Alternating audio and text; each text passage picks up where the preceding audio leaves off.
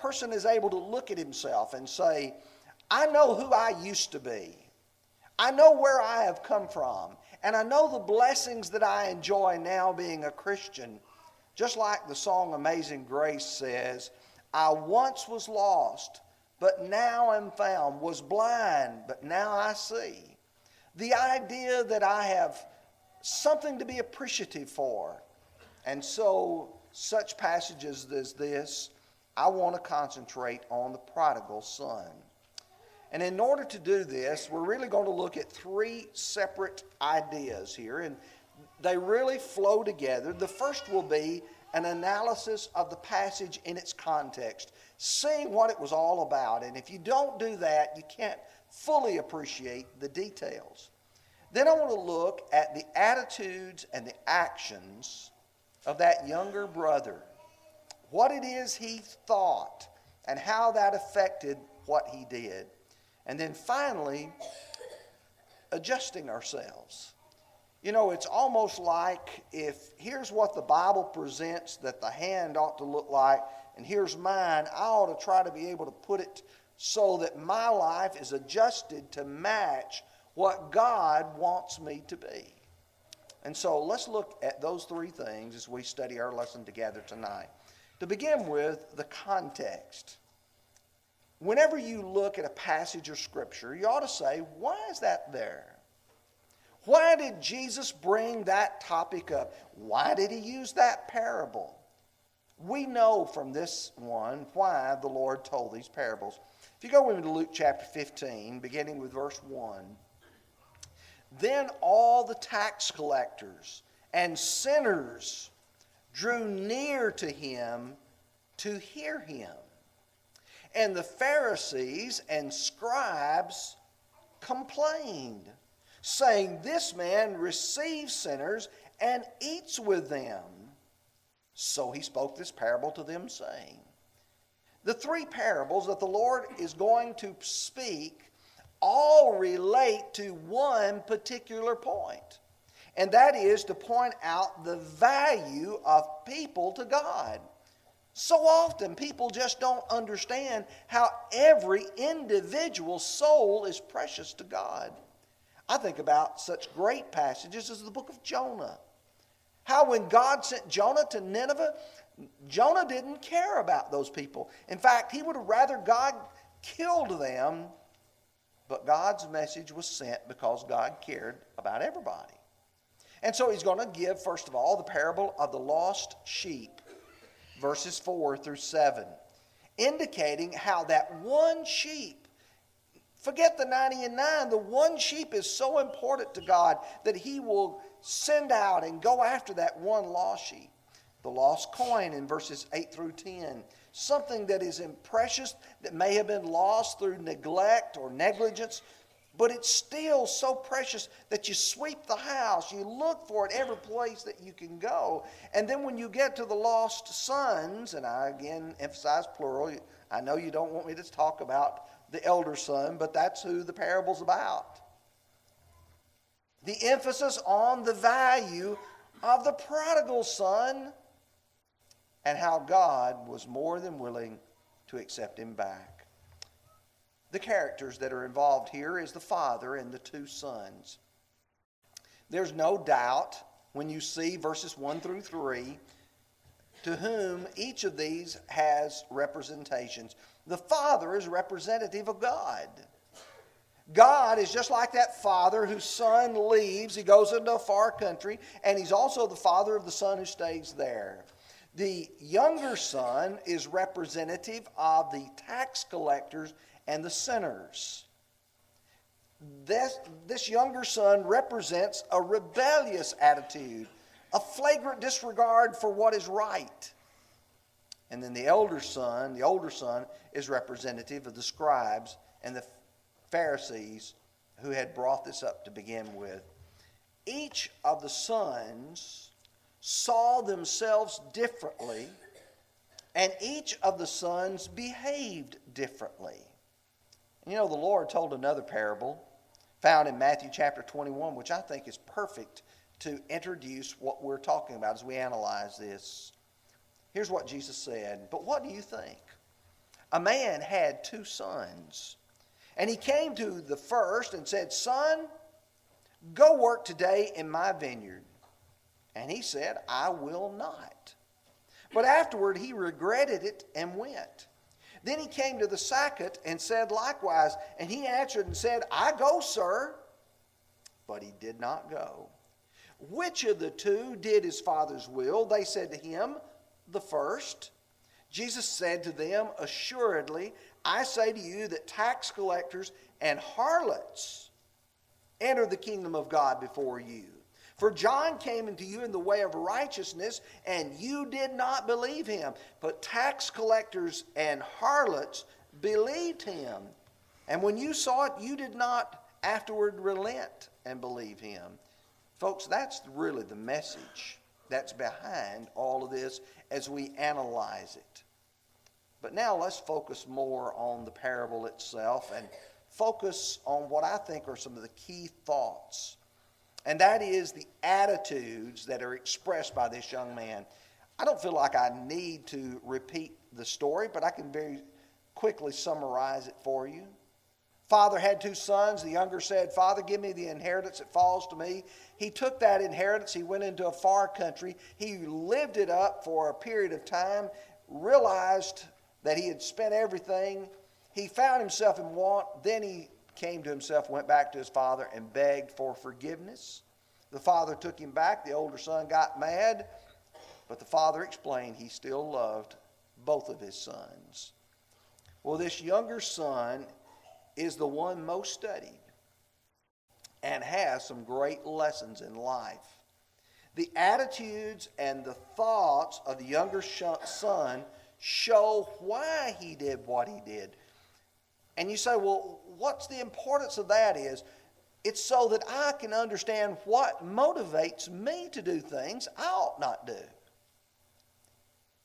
Is my thinking off center?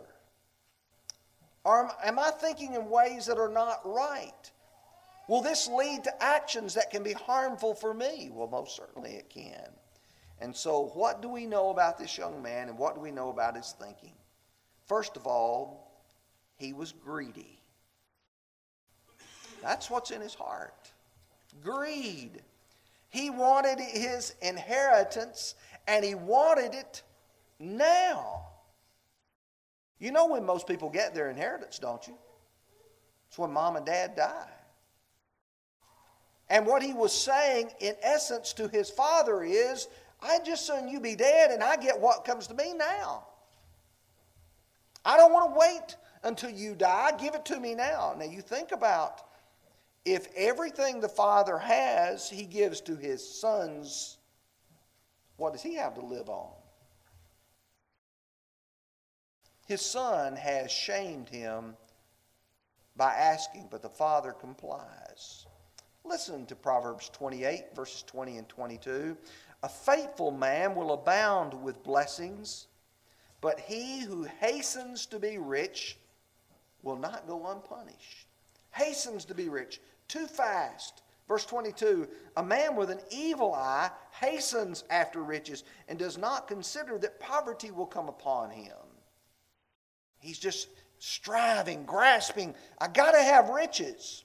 But you go to chapter 20, verse 21, an inheritance gained hastily at the beginning will not be blessed at the end. Oh, no, that really applies. A person who is grasping for their inheritance. I want something that I didn't work for, my father worked for, but I want it and I want it now. In 1 Timothy chapter 6, verses 9 and 10, when Paul writes Timothy, he's explaining this attitude. And he says, but those who desire to be rich fall into a temptation and a snare, and into many foolish and harmful lusts, which drown men in destruction and perdition. Now I want you to stop before we read verse 10. You know what these verses say. But they drown men. It's almost as if they get into this and it absorbs them so much they can't think about anything else, and it absorbs their lives and they're just drowning in it. And he says, for the love of money is the root of all kinds of evil, from which some have strayed from the faith through their greediness and pierced themselves through with many sorrows. These people, he says, have allowed themselves to be led away from the faith, what is true and what is right. And yet this young man did not realize he didn't have the maturity to handle the blessings. And thus, he was a prodigal son. If you don't know what the word prodigal means, it doesn't mean the one who goes into the far country and comes back. It literally means wasteful. The idea of the words is literally, if you just translate the words, not saving. He's a man who wastes what he has. Second attitude he had was he was lustful. He wasn't just desirous of physical, material blessings. He also wanted physical pleasure. If you go to verse 30, the elder son says, "But soon as this son of yours, who has devoured your livelihood with harlots, you've killed the fatted calf for him." I don't think the elder son missed what was the truth. This young man, when he went into a far country, spent all of his father's inheritance. He spent it on something. He wasted it here, the elder son said, with harlots. In Romans 13, verses 13 and 14, it's very plain and simple. Paul says, "Let us walk properly as in the day, not in revelry and drunkenness, not in lewdness and lust, not in strife and envy, but put on the Lord Jesus Christ and make no provision for the flesh to fulfill its lust." Make no provision for it. Don't go where those kinds of things occur. Keep yourself from them. That's what good people do. This son wanted to go to the places where the bad things occurred. Proverbs 21:17 says, "He who loves pleasure will be a poor man. He who loves wine and oil will not be rich." You love pleasure. You gratify your flesh in any way you so desire, and you'll find out it will not turn out well.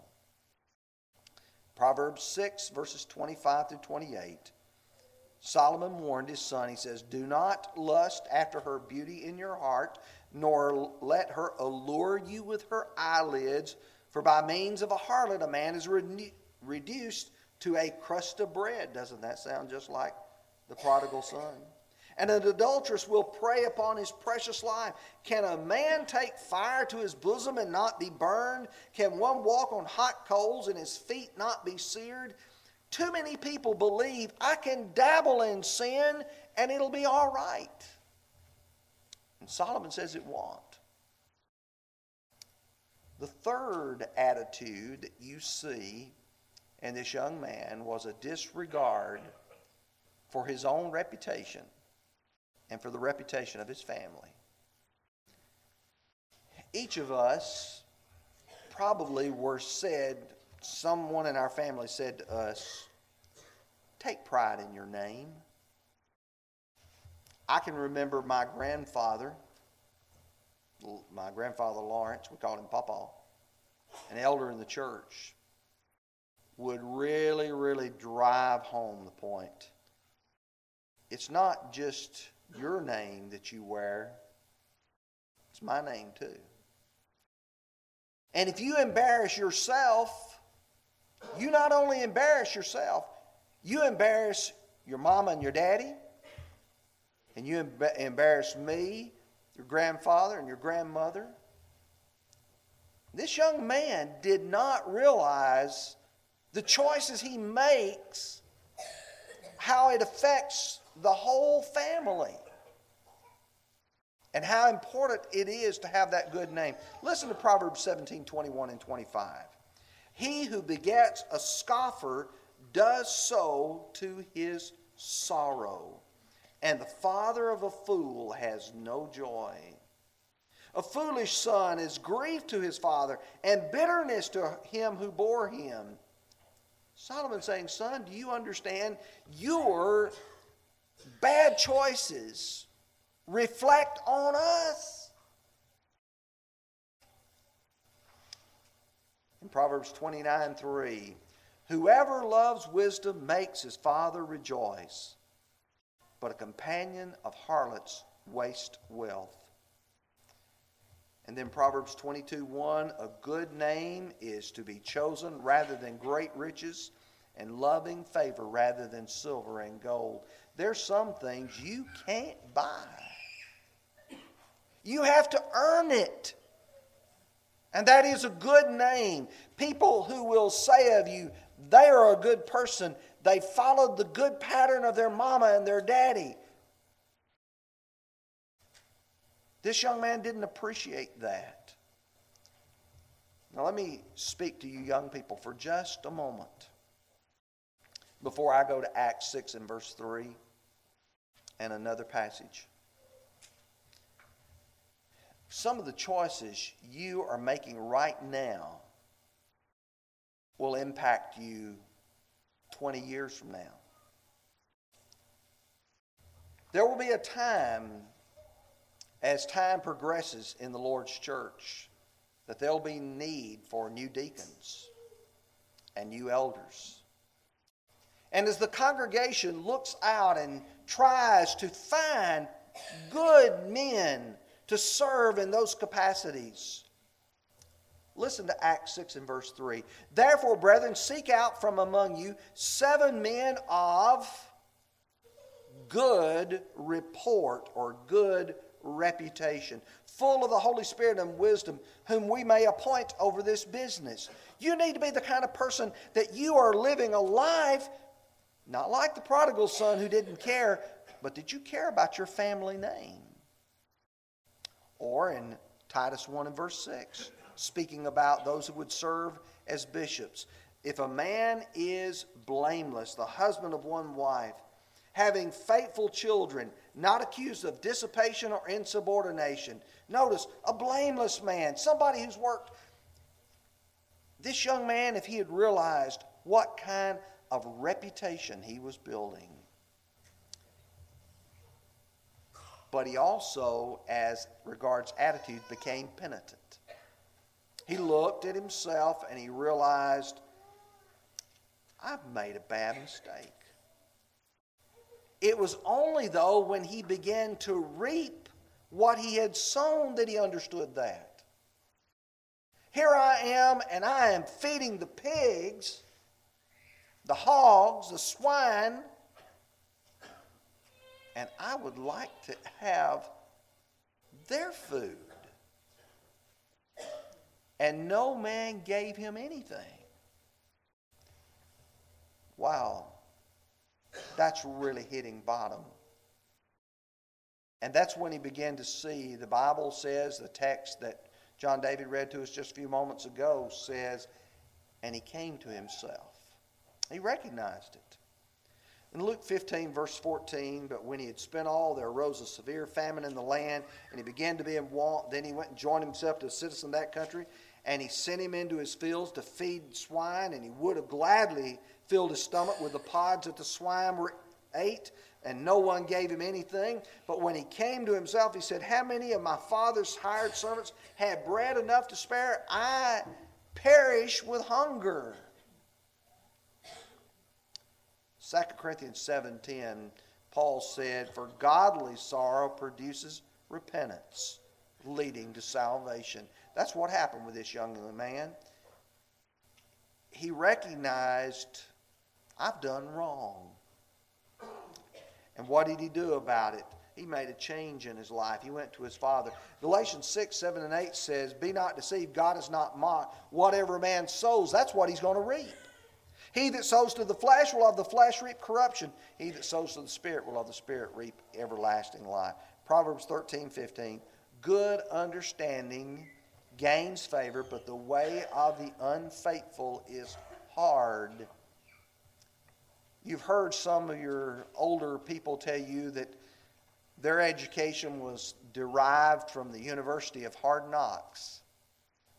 They've learned by experience. There's some things you ought not do. I've got a suggestion to you, young people. Listen to them. They've learned it the hard way. You don't have to learn it the hard way. You can listen and you can learn. Now, in the time that I have left, I'd like to talk about the adjusting of our lives.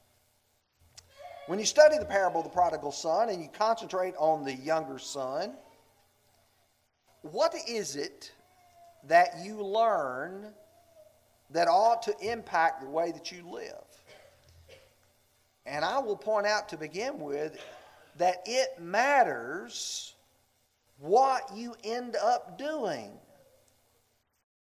What you say is important, but what you do is also extremely important. Now I want to go back to a passage I used earlier, Matthew 21, verses 28 through 31. The man had two sons. The first son said, I will not go work in your vineyard. But afterwards he regretted it and went. The second son says, I go, but he didn't. You know, you can say, I love the Lord. I am going to do what is good. I'm going to do what is right. But if you don't do it, folks, it does not benefit you. You can talk the talk, but you got to live the life. And how important is that? Money and pleasure are deceitful. They are neither satisfying nor sustaining. When you start thinking about, I want to have pleasure, listen to Solomon.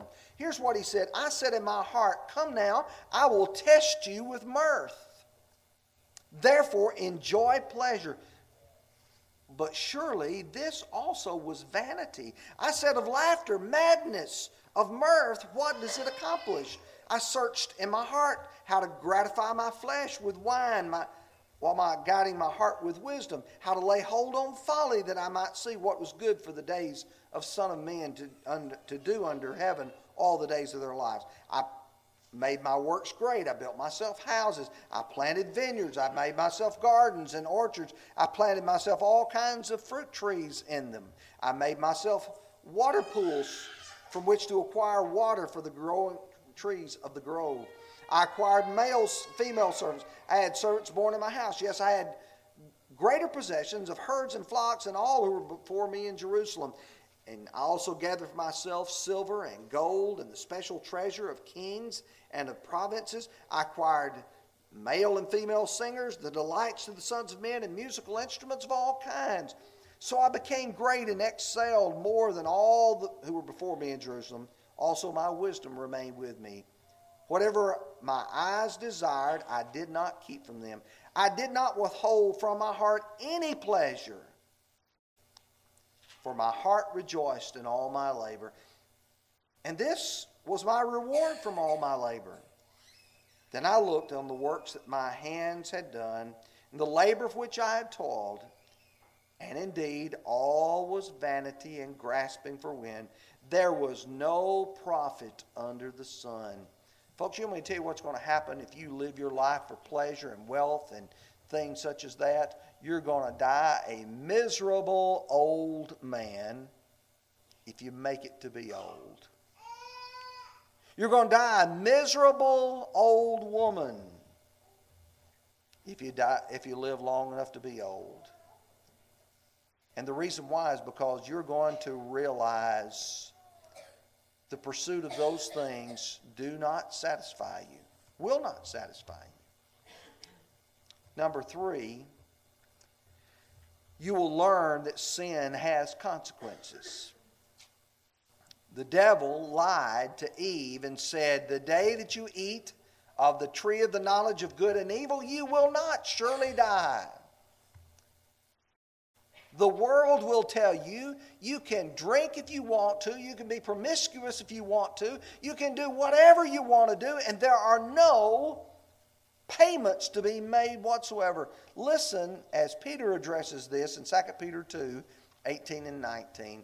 For when they speak great swelling words of emptiness, they allure through the lust of the flesh, through lewdness, the ones who have actually escaped from those who live in error. While they promise liberty, they themselves are slaves of corruption. For by whom a person is overcome, by him is he also brought into bondage. These people will hold out and say, oh, you can do it. It won't hurt you. It'll be all right.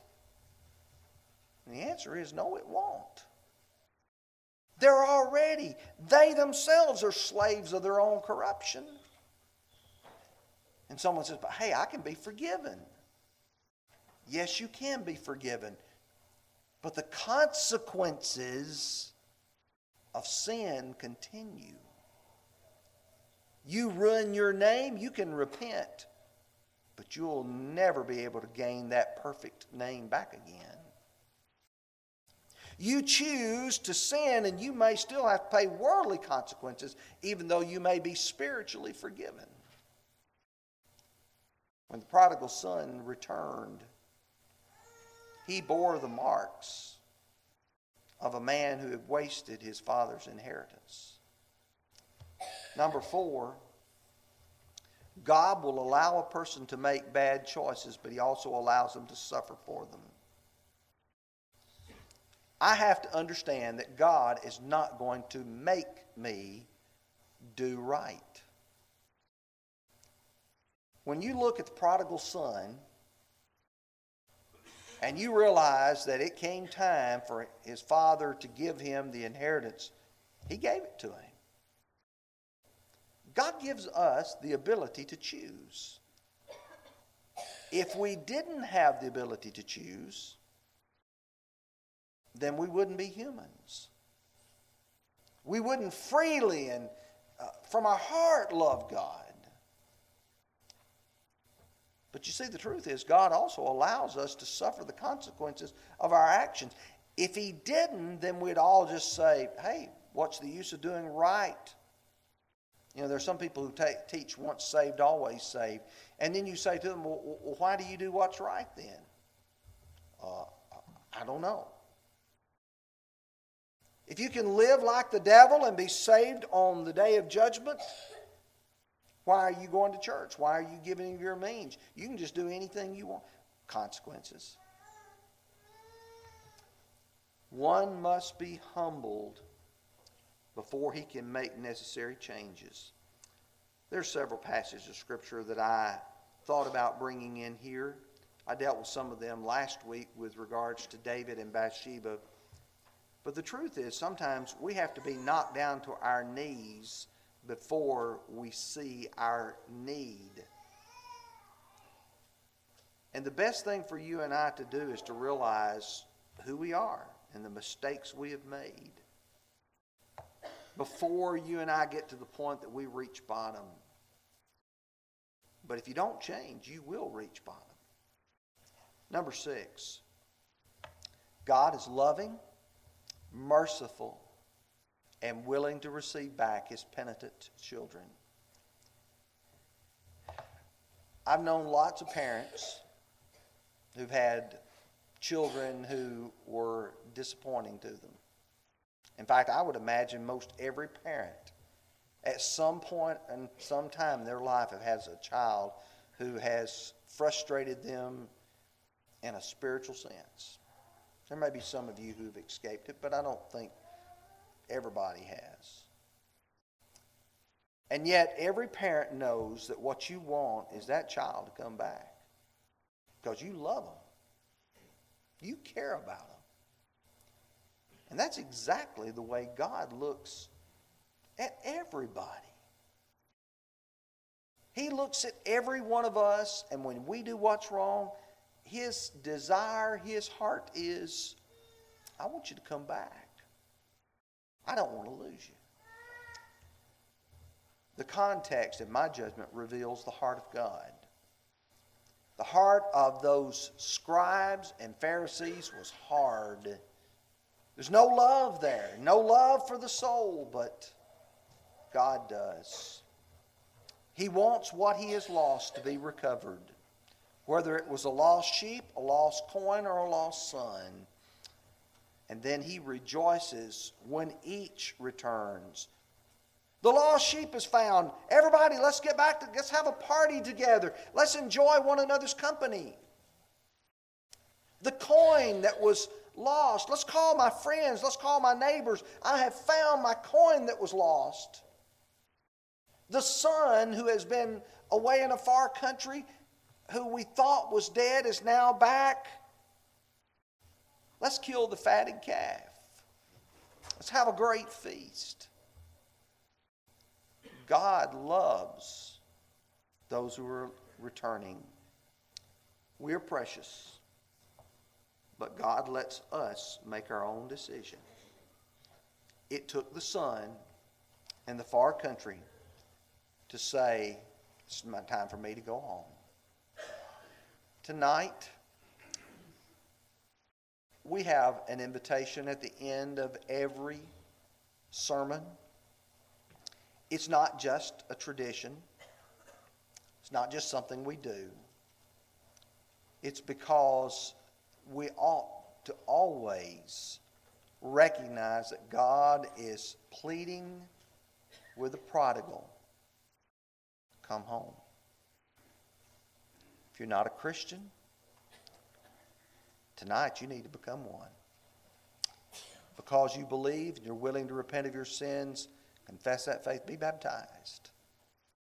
The water behind me is ready, garments are ready, but it's your choice. You're prodigal, come home. While together we stand and sing.